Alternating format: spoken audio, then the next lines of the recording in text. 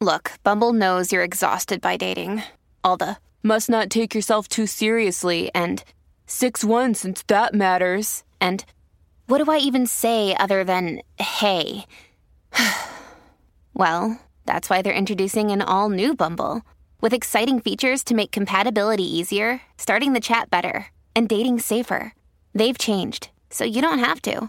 Download the new Bumble now.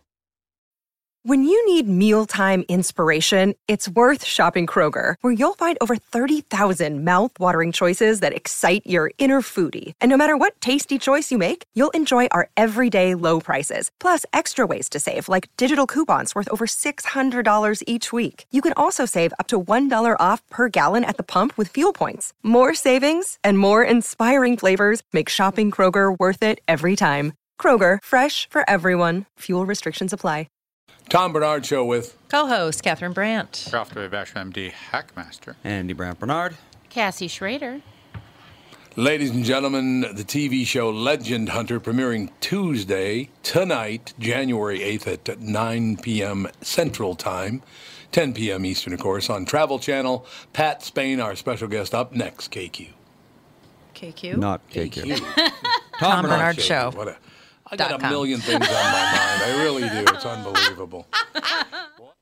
Doug Sprinthal, Walser Automotive Group, Walser.com. Tell us about this warranty for life thing. You understand a lot more about this than I do. Well, of course. I know you're not an automotive mechanic. So let me tell you a cool story. This just happened a couple of days ago. I got an email. Somebody emailed me at Doug@Walser.com, and he goes, hey, I bought a 2005, and I think it was a Honda Accord, back in 2014, having some problems with the engine. Do I have any coverage? So I called the Honda store. We looked it up, and sure enough, the card qualified for a lifetime powertrain warranty. So it had to be under 60,000 miles at the time of purchase, non-Highline vehicle.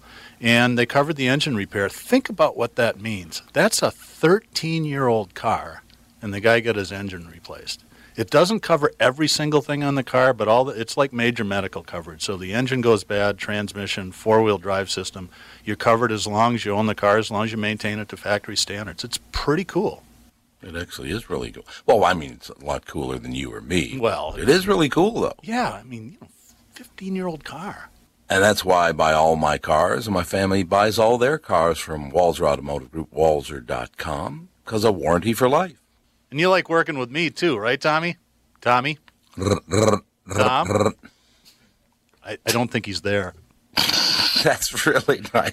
Very professionally delivered from Walser Automotive Group, Walser.com. Michael Bryant, Bradshaw and Bryant, what's the latest? Well, basically, we're trying to represent people who have been hurt, then talk to them before they talk to an adjuster. One of the key points is to make sure you know what your rights are before you start talking to the insurance company, and they start asking you questions or they try to settle your case early and cheap. Well, what's interesting to me is, a lot of people have fear of attorneys. It makes them very uncomfortable. They get nervous about it. What should I do?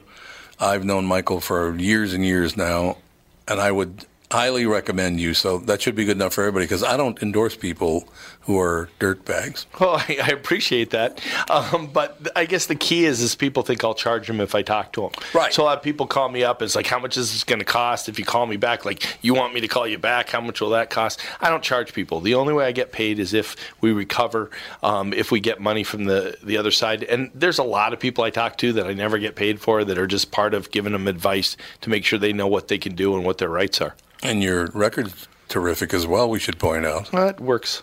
It's been good. It's been good, ladies and gentlemen. It's been good. And how do they contact you? At, either through our website, which is minnesotapersonalinjury.com, minnesotapersonalinjury.com, or at 800-770-7008.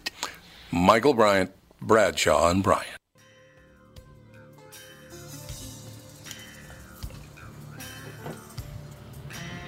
What is this, funeral music? What do you got cooking? No, this is Blaze of Glory by Bon Jovi. Oh, yeah, there you go. It's from Young Guns. Young Guns, I remember. That was a good movie. Definitely sounds westerny. Yeah. It does indeed. Pat Spain, our special guest, Legend Hunter, premiering tonight at 10 p.m. Eastern Time, 9 p.m. Central on the Travel Channel. Pat, how are you? I'm doing well. How about yourself? marvelously well, except, the working with some people is just, it's unbelievable. We had Cassie played Elvis Presley song on his birthday, but didn't know it was his birthday. Way to go. Oh. Elvis would have been 84 today, Pat. I'll just point that out. 84-year-old Elvis Presley Really? as of today. It's always someone's birthday. You know, this is also Alfred Russell Wallace's birthday, the co-author of The Theory of Evolution with Charles Darwin. Oh. Very good. It's his birthday today. Tomorrow, my dad, my brother on the 10th. We got all kinds of people. Their birthdays. Very Legend good. Hunter. I want to hear all about. Look, I'm just looking at some upcoming episodes of Beast of Bray Road, Jack the Ripper Revealed, Stolen Crown Jewels. This is right in my wheelhouse. I love this kind of stuff, Pat. Excellent. Me too. Well, I would hope so. I think it's a good thing. The Beast of Bray Road. Pat Spain travels to Wisconsin. Oh, wait a minute. Oh, we're in trouble. Right next door, Wisconsin. Elkhorn, Wisconsin. So you travel to Wisconsin, and I'll just hand it over from there because I want to hear you right from the horse's mouth, as they say, about these travels you go on, places you go, things Absolutely. you learn. I love this stuff. So that was a really fascinating one. This has been kind of these ongoing, persistent sightings of a werewolf-like creature in Elkhorn, Wisconsin, and the surrounding towns. And headed out there, I hadn't really spent too much time in that part of the country before, so I really enjoyed getting to explore, all hours of the day and night, all around the farm country out there, and get out to Bray Road to see what was going on and get some real field biology in there.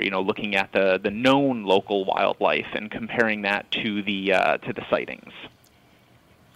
Yeah, now. Where is Elkhorn? I mean, I'm sorry, we're right next door, and I go to Wisconsin all the time. But where's Elkhorn? It's about 40 miles outside of Chicago, and I could not give you any better direction than that because I can get lost in a parking lot. Yeah, so I have no idea. No. Way southeast. So near far from Lake Geneva. Lake Geneva. Near Lake Geneva. Okay. Yep. Okay. All right. So these people claim they see a werewolf-like creature roaming the area. That's it? Yeah, so people have seen it on the side of the road. People have said that it's chased their car, it's scratched their car. It has glowing eyes. All of these kind of great, really well documented and pretty mysterious attributes that they put on this animal.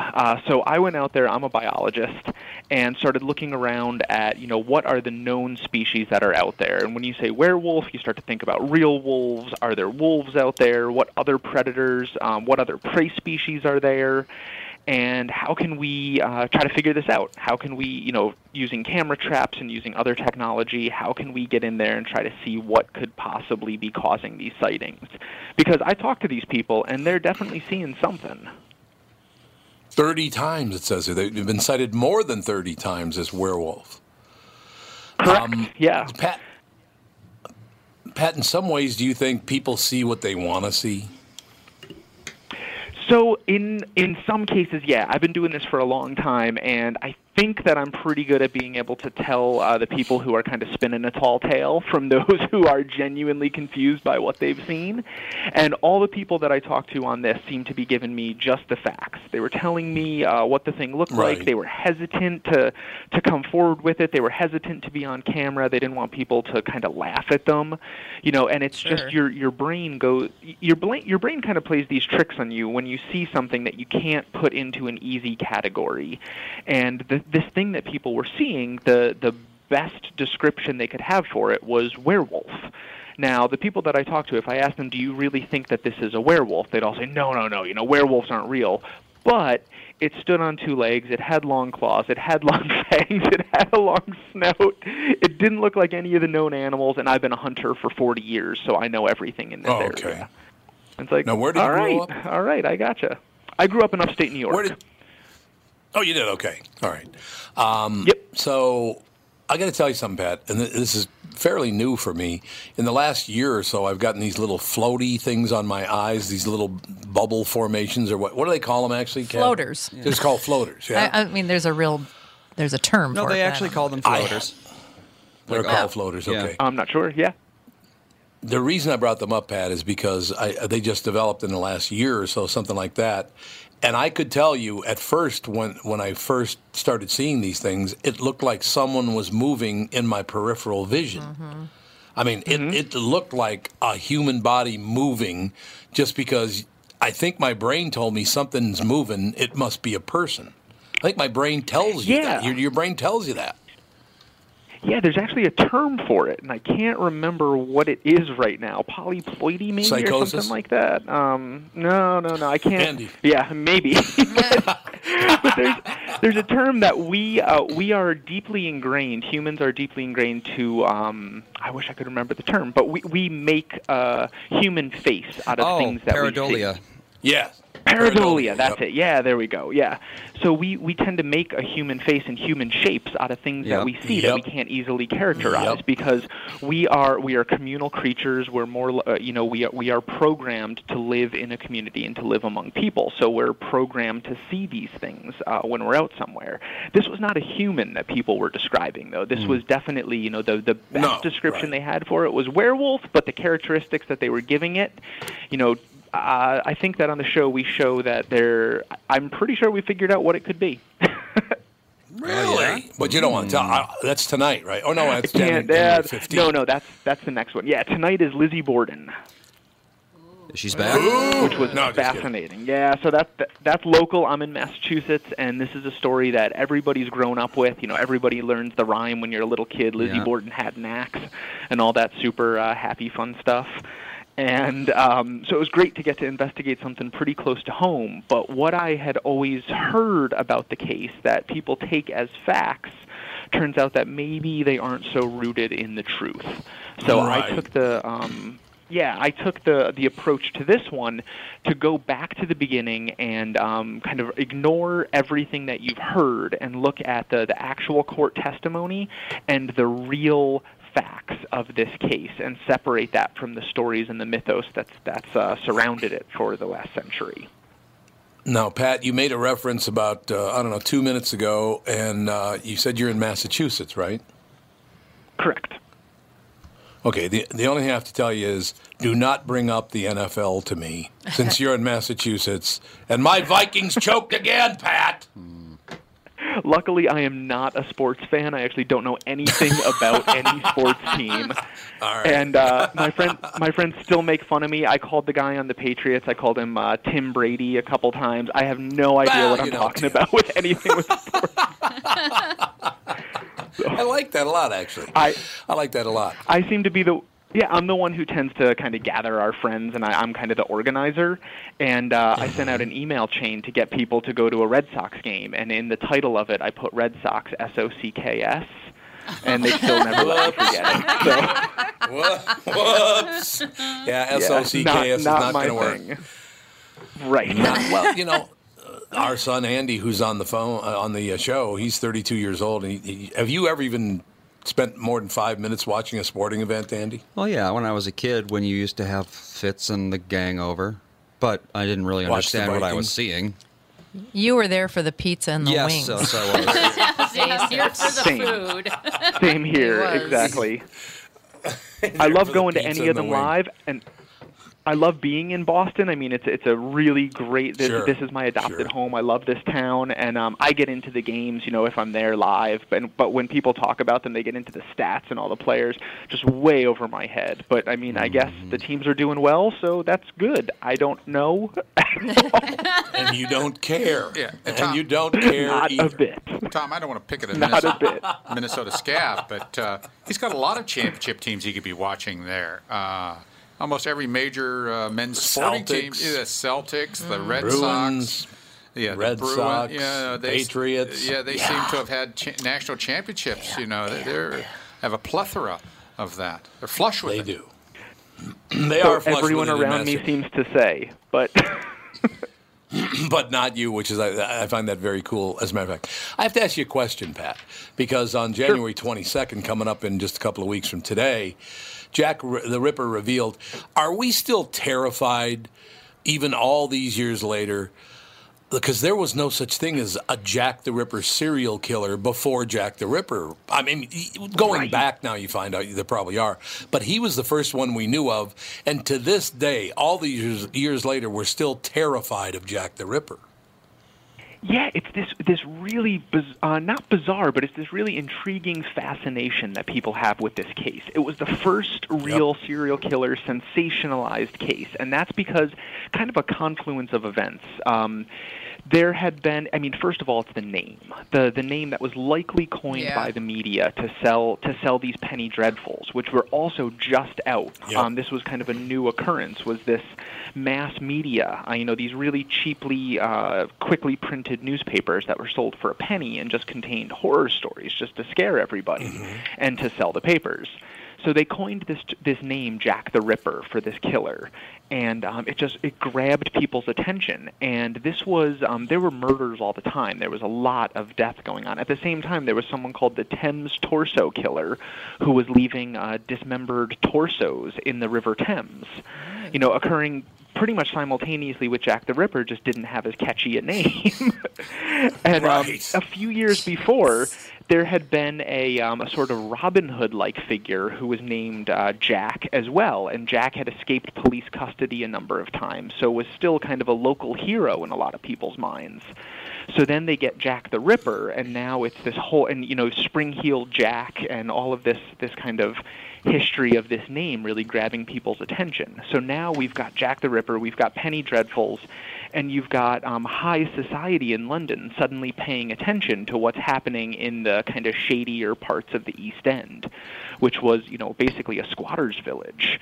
Really horrific conditions in Victorian era. So all of this is happening just to grab people's fascination, and then the inability to solve it for all of these years, and the literal dozens of suspects that have popped up over the years just continue to fascinate people and get kind of amateur detectives to pick their, who's your favorite suspect, because you've got 85 to choose from. Yeah, you do, including members of the royal family, a doctor, all kind. They thought Jack the Ripper was many different things. Yeah, and that was the other thing, was the whole theory with the royal family and with the surgeon. This all really played into this amazing, almost soap opera-esque story that people just ate up at the time and still continue to find. I mean, they're still making movies about it. You've got the From Hell with Johnny Depp and a couple more recent films. And yeah, it's and there's Jack the Ripper tours. I mean, most of Jack the Ripper's London is gone. Right. The areas are so different that you can barely even recognize them compared to what it would have been in his day. But they still have these tours that, I can't remember the stats, but it's something like 1 million people a year go on these Jack the Ripper tours. We did that, didn't we? Did we? I think we went into this dungeony sort of thing. Yeah, I think we did. That was the Tower of London. Great. No, we went on a Jack. That we saw was something. Winston Churchill's bunker. No, that's not. We went on something. We went on something about Jack the Ripper. I know we did. Oh, did we? Yep, we did. What's amazing about that is that at the time, the East End was a lot of Jewish immigrants lived in that area. So there was an anti-Semitic side of the story that people don't even know about. That's been kind of laid aside these days because a lot of the women he killed were Jews, weren't they? I don't believe that they were, but there was a writing in blood that could have potentially implicated that group. Oh, that's right. That's right. Yeah. Yeah, so it was this writing that was left, but it's never been shown whether that writing was actually from Jack the Ripper or whether that just was in the same area or whether it was to throw people off the trail. There's so many twists and turns to this, but I genuinely think we did find some brand new evidence that had never come forward, never come to the light for the public to see before, and tied together some kind of disparate pieces of this story to make a case. And in the end, I never expected it, but I really think we figured out who it was. I am convinced. Ladies and gentlemen, I am sold. Pat Spain, Legend Hunter, premiering tonight at 10 o'clock Eastern, 9 o'clock Central Time. It's on the Travel Channel. We will be watching, Pat, so wave to us. Oh, yes. Absolutely. Thank you. Thanks and for I'm going to do Pat. a Facebook Live tonight. Yeah, absolutely. I'm going to do a Facebook Live at 8:30 tonight also. Wonderful. Excellent. We'll come back. Well, throughout the season, we should talk to you because it sounds like a great show, and I'm really looking forward to tonight. Of course, Beast of Bray Road, Jack the Ripper, Stolen Crown Jewels, all kinds of stuff coming up. Pat Spain, thank you, sir. Thank you so much. Really appreciate the chance to talk to you. We'll be back. Tom Bernard Show. A program that benefits the homeowner and not the realtor? Do you want a guaranteed offer on your home? Hey, it's Tom with my realtor, Chris Lindahl, who has some exciting news to share. Hey, Tom, we are super excited to announce our guaranteed offer program. Here's how it works. If you qualify, we will guarantee you an offer on your house within 48 hours, which means you could be closing in 3 weeks. No staging, no cleaning, no decluttering, and of course, no open houses. This is your hassle-free way to sell your home. If you qualify for the program, you will get a competitive offer in 48 hours, period. Sounds like a stress-free way to sell your home. It is, Tom. Some homeowners want the convenience to be able to sell their home quickly without going through the stress of showings, open houses, and so many more headaches, especially if they found their dream home and need to sell fast. You do need to qualify for this program, but that's quick and convenient as well. To see if you qualify for the Guaranteed Offer program from Chris Lindahl Real Estate, go to chrislindahl.com right now or call 763-401-SOLD. Once again, that's chrislindahl.com, Chris with a K.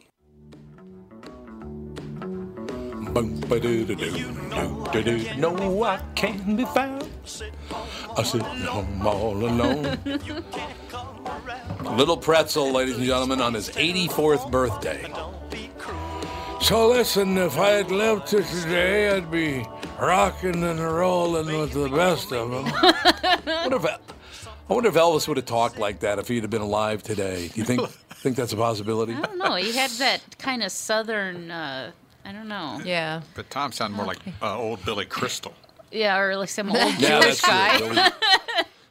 What? I loved it when he went, what? What? I love Billy Crystal. I do too. I think Billy Crystal's he's a really nice man too. Really good guy.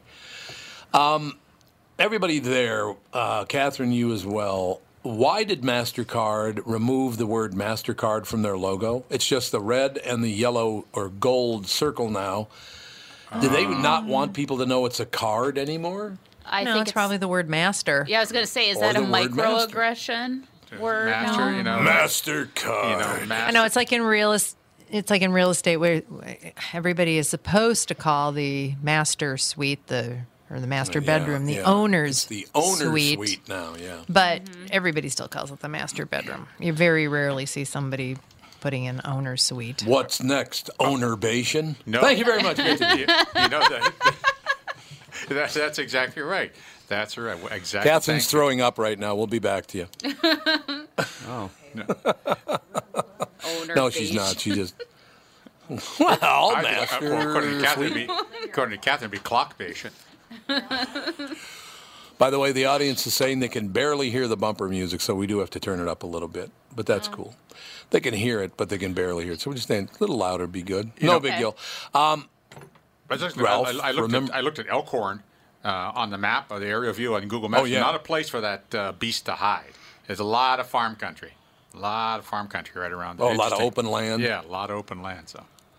So isn't there no forest that he can live up in a tree? There's a little bit around some of the rivers, but that's about it. That's about it there. So I'd like to know something about Sasquatch and werewolves and all this stuff. It's funny nobody ever has come upon them sleeping. Yeah. You know what I mean? Why didn't I ever walk up and, look at there's a Sasquatch that's sleeping? I mean, think about it. Why? And why are all the pictures blurry? That's the other thing. He's so elusive. No, they are blurry. That's true. That's right. He's an elusive creature. Is that what it is? Yeah. He's an elusive creature. He doesn't like to take photos. Why do we need those, do you think? Because obviously they wouldn't exist unless we needed them for something. Why do we need Sasquatch and werewolves? A lot of it, I think, it becomes legend. If something in the village or what, like Chupacabra, we were just talking about that during the break. Chupacabra, like it's Hispanic. I think it's more of like in Guatemala, Mexico, in that area. The farmers would come out and their goats would be dead, like completely like drained of their blood or whatever. So I think they think it's something supernatural because it's not normal. But people have taken somebody said that they caught a chupacabra and killed it and then had it stuffed.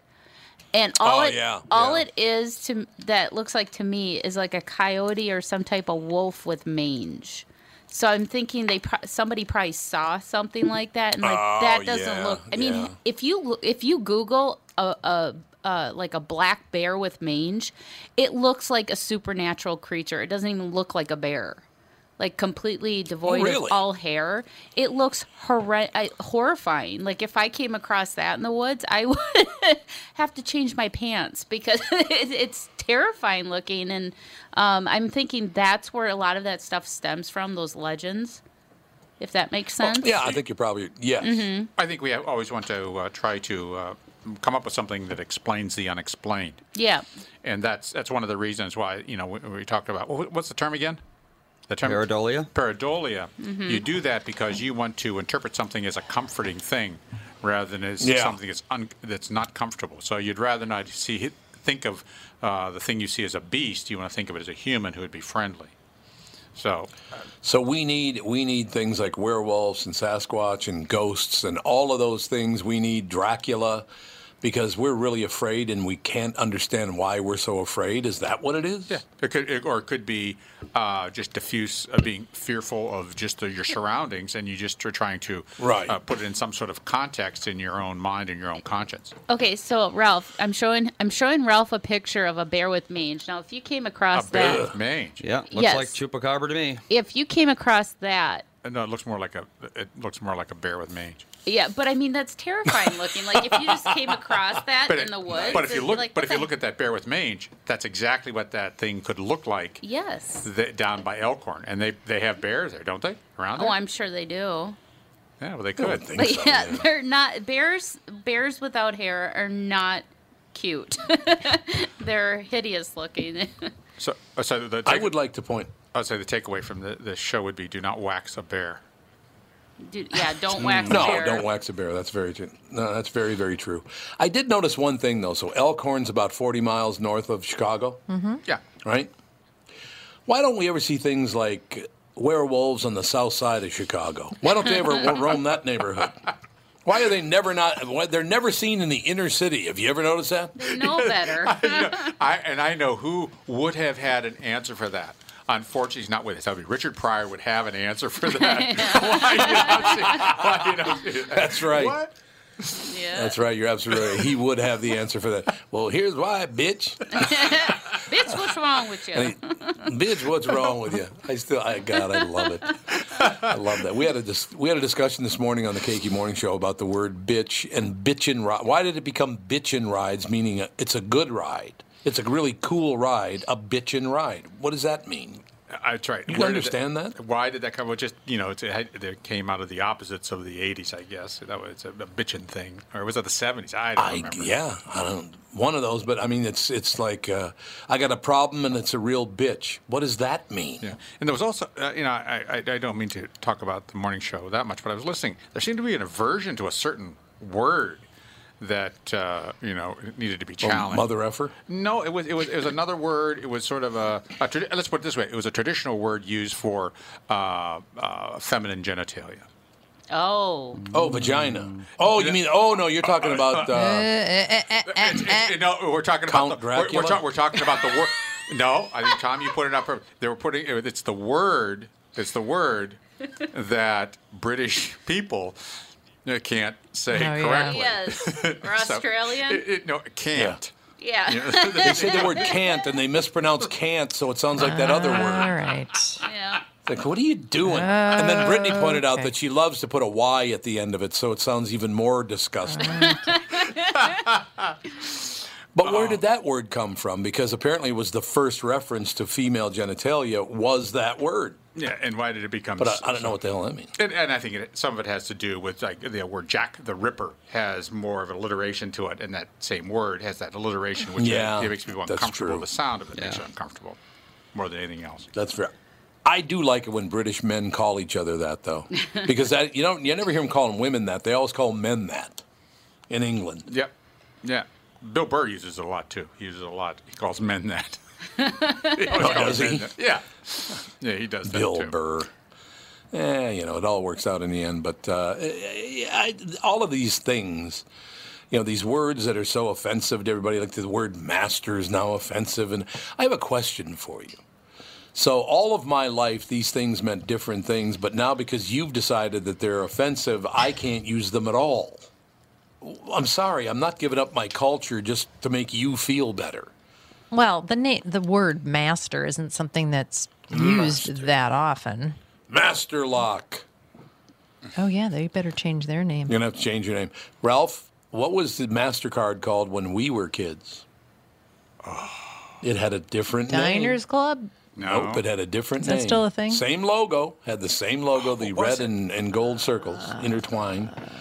What was it? It was Master Charge. Oh, Master Charge. That's right. Yeah. Master Charge, yeah. People forget that. I believe we but have they didn't Chris want it on the phone.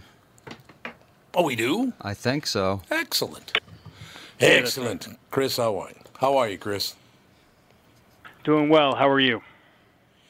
Doing just fine. Now, this is a whole different area we're entering. And we're just talking about why people... We just had a young man named Pat Spain on. He's got a great show called Legend Hunter on the Travel Channel. And we're talking about why people need these things like werewolves and Sasquatch and ghosts and all the rest of it. Whereas you deal in the real world of some true monsters. I mean, these are human beings. You cannot believe the behavior that comes from certain people. We were talking about this at the very beginning of the show, Chris. Chris Ayers, our special guest. Topic of discussion will be FBI received whistleblower evidence in 2017 alleging Clinton Foundation wrongdoing to the tune of about $5 billion, I've heard. Is that number close, wow. Chris? With respect to the actual allegations, I mean that we haven't seen the actual reports of what was submitted to the Inspector General by the whistleblower, but I mean that's the allegation. We're finding out so many things, and Chris, I should tell you that I tend to be a centrist. I'm not a Republican. I'm not a Democrat.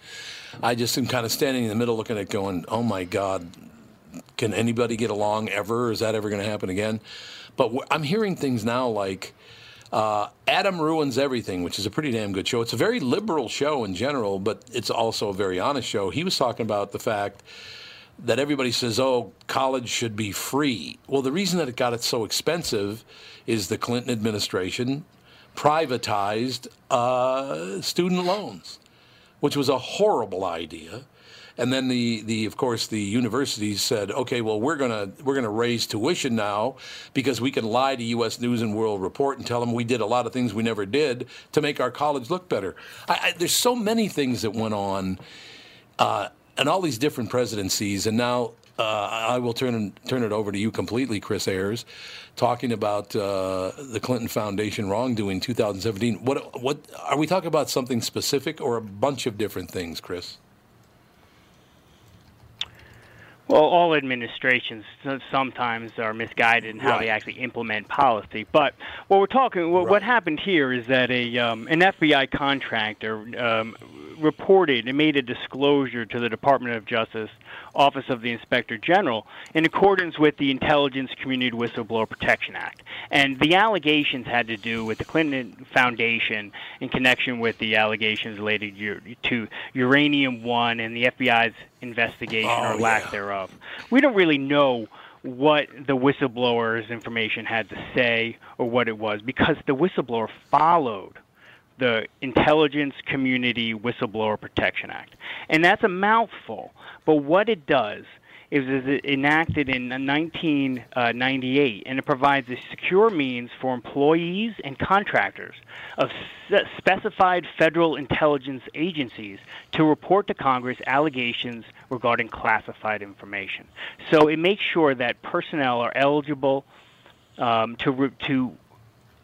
who have access to classified information can effectively report illegality, waste, fraud, and abuse while still protecting that classified national security information.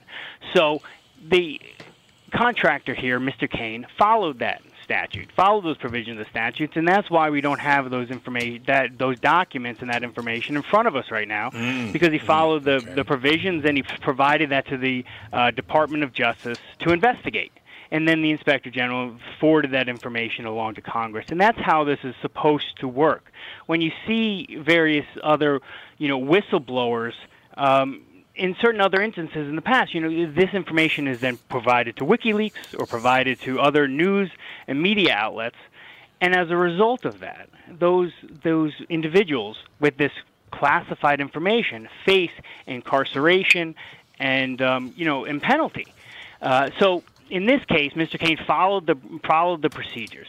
Now, what we don't know, because the FBI obviously did raid Mr. Cain's house, is did the FBI consider Mr. Cain's disclosure to be protected?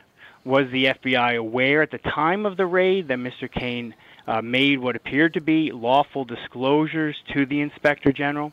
And we just don't know. We also don't know the means by which Mr. Cain had removed this information and had been maintaining this information in his home. Because one thing's clear is that this statute, while it protects Mr. Cain and any whistleblower with this classified information, what it does not do is that individual always has an obligation to protect classified information. So if he had removed this information on a flash drive and kept it in insecure means in his home, well, the FBI would then have grounds to make sure that it protected that information, and the raid in that context would be perfectly lawful and legal. I like it. Chris, I need to take a very, very quick break. You can come back for another segment, I hope. Sure. Well, I'm here.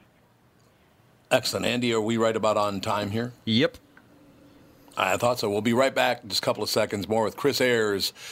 FBI received whistleblower evidence in 2017 alleging Clinton Foundation wrongdoing. So that's only a couple of years ago. Well, actually, on the calendar, it's only about 13 months ago. So we shall see.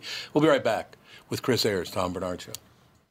Tom here for Sabre Plumbing, Heating, and Air Conditioning. Right now, Sabre and Bryant are teaming up to offer 0% financing for 36 months when you buy a new Bryant furnace. This is the perfect time to replace your old furnace with a new trouble-free, energy-efficient furnace from Sabre. And when you buy Bryant equipment, you're getting one of the most trusted names in the industry. This 0% offer is available for a limited time. Call Sabre Plumbing, Heating, and Air Conditioning to find out more, and please tell them that Tom sent you. Sabre and Bryant, whatever it takes. If you're tired of feeling frustrated because your clothes don't fit like they used to, then Nutrimost is for you. Thanks to the Sheehy brothers and staff at Nutrimost in Plymouth, I am down 92.5 pounds. The Nutrimost program is amazing. I lost over 40 pounds during each of my first 2 40-day rounds. You can have great success just like me because Nutrimost is customized for each individual person, and the staff at Nutrimost will be there for you every step of the way. Start your weight loss journey today and let Nutrimost help change your life. Give yourself this wonderful gift or give this program as a present. Nutrimost guarantees that you lose 20 pounds or more. Nutrimost helped me change my life, and they can help you too. Call 763-333-7337. That's 763-333-7337.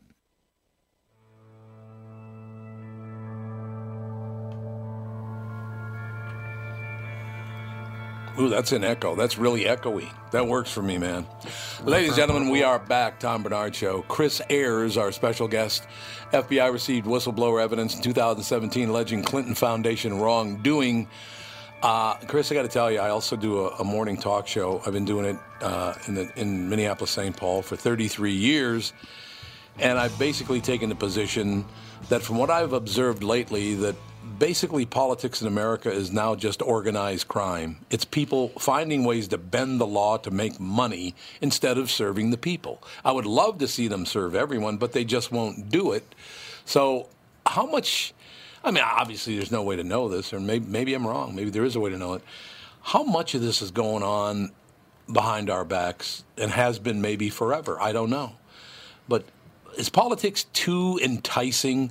There's so much money involved. Is it just so much money you can't turn away from just taking your chunk of that if you're a politician?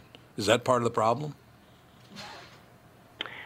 I mean, I certainly think money in politics is a problem, right? And it all comes down to a traditional sense that money is speech, and speech.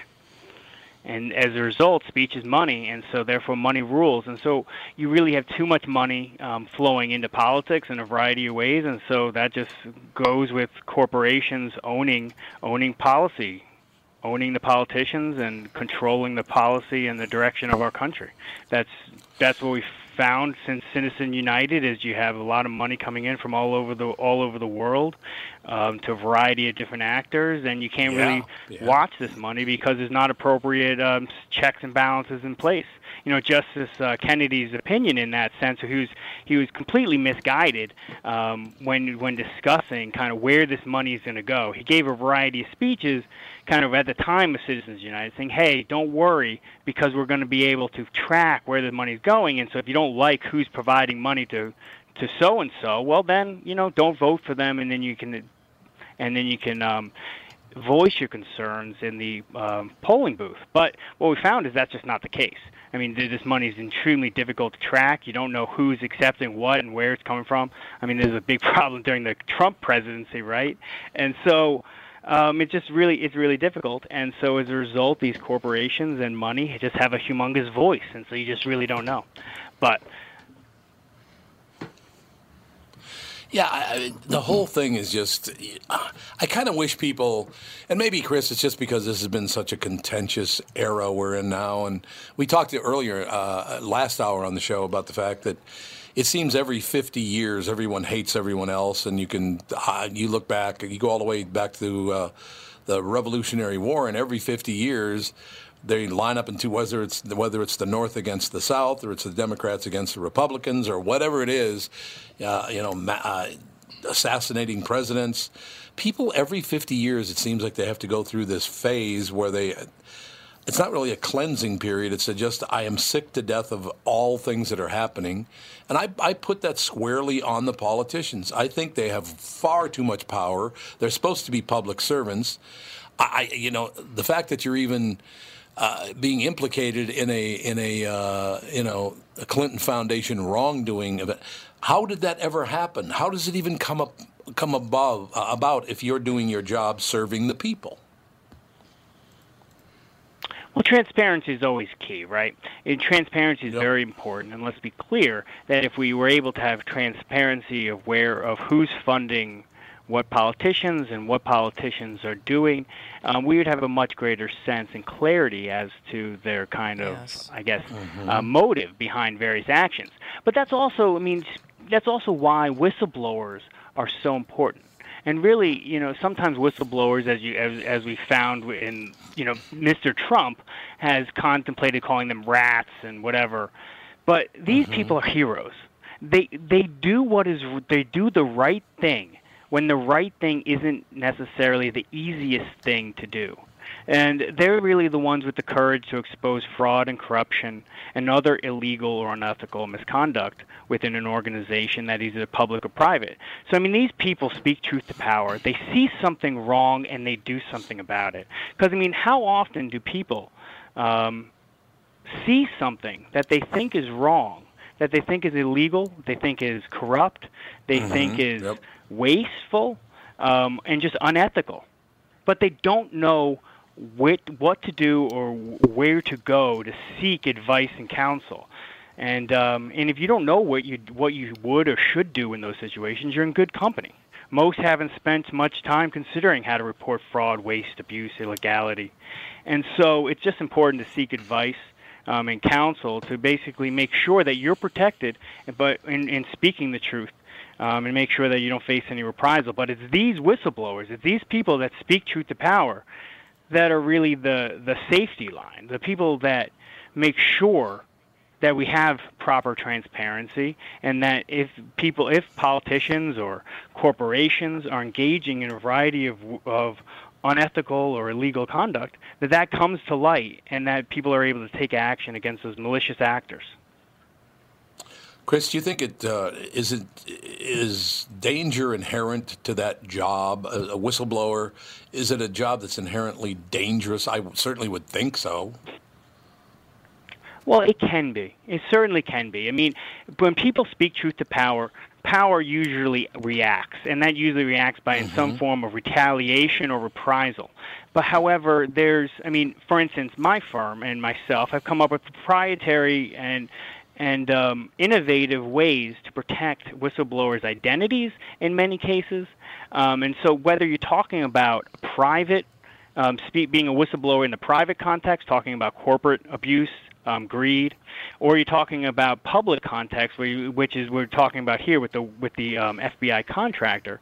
There are a variety of ways to protect the identity of the whistleblower, to make sure that they're insulated from reprisal, they're insulated from retribution, and that they are able to live their life without the threat of reprisal over their shoulder.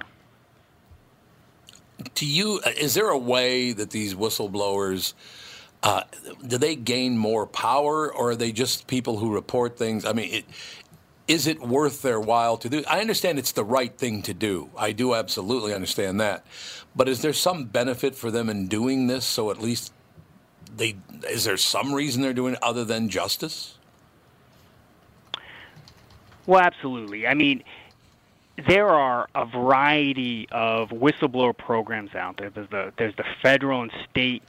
There's the Federal and State False Claims Act, which provide for an award to the whistleblower who provides information. There's also an SEC whistleblower program, and there's a variety. There's a IRS tax whistleblower award program. So there are a variety of different ways that whistleblowers can recover monies from their activities. And as a result, they can get anywhere from 15 to 30% under the Federal False Claims Act of the monies that are recovered as a result of and based upon the information that they gave the Justice Department. So it can obviously be lucrative, and that's the incentive upon which these programs operate. Over $36 billion have been recovered under the Federal False Claims Act. The SEC's program is really on fire of late and gave out the most awards it's given in its history in 2018. It's recovered over $1 billion. So these programs are very successful because of these whistleblowers who have the courage to speak out, and as a result, they're rewarded for their activities. I think it's a wonderful thing. I really do, the fact that people step up. But I think it's a wonderful thing that you report on them. You talk about them. I don't think people are getting all the information they need if they watch. And I'm not a huge fan of either one, whether it be Fox or CNN or MSNBC or any of them. They're not telling you the 100% truth on any of those channels, do you think? No. I don't think cable news is the place to get honest reporting, or necessarily. I wouldn't say that. I wouldn't say. I'm going to take that back. It's not honest reporting. Full reporting. I think they all have their political slant. Yeah, there you go. And as a result, they're looking at that. But I mean, they're definitely not. And I don't want to suggest that they're fake news. They're absolutely. I mean, you go on these. They're trying to do their best in the reporting, but they obviously have viewership issues, and they want to make. They're obviously speaking to a certain audience. I love that you brought that very thing up, and it's true. They have viewership issues because people don't watch television news anywhere near as much as they used to. So an example of what I was asking you, Chris, is just last week when Representative Tlaib came into office and called the president a mother effer, right in front of her children and everybody else. But what I found odd about that is, it said we're going to impeach that mother effer, okay? I don't think she should have said it in the first place, but here's what really, really upset me. She did it at a MoveOn.org little party or whatever they call them. It was an organizational gathering for MoveOn.org. MoveOn.org was found saying, let's move on from this impeach Bill Clinton thing. We don't need to impeach Bill Clinton. Let's move on. That's where MoveOn.org came from. And at a meeting of MoveOn.org, you say, we need to impeach this mother effer. Did you kind of miss the message of what MoveOn.org was all about, lady? I mean, it's insane. Are people that stupid now? Do people not care? Well, I just think I think people are just motivated by the specific things. I guess specific issues that are in front of them and not necessarily behind them. And so, I think she in fairness to her, I think she sees a whole lot of hate speech and a variety of stuff coming out of the presidency and out of this administration. And I think she was reacting to that. Maybe not the best use of vocabulary and not the best setting. Right. But I think we're all in a very difficult time, and in many ways, whether you're on the left or the right, you're kind of grasping at straws of how necessarily to proceed in these times, of these very difficult and challenging times. 100% correct. Chris Ayers, thank you so much for your time today. Learned a lot. I appreciate all of your time and your viewpoints. The fact that you would take this subject on in the first place, I really appreciate it. To hear what actually is going on is a wonderful thing. Thank you again so much for your time, Chris. Hey, thank you very much. Appreciate being with you. Bye. Absolutely.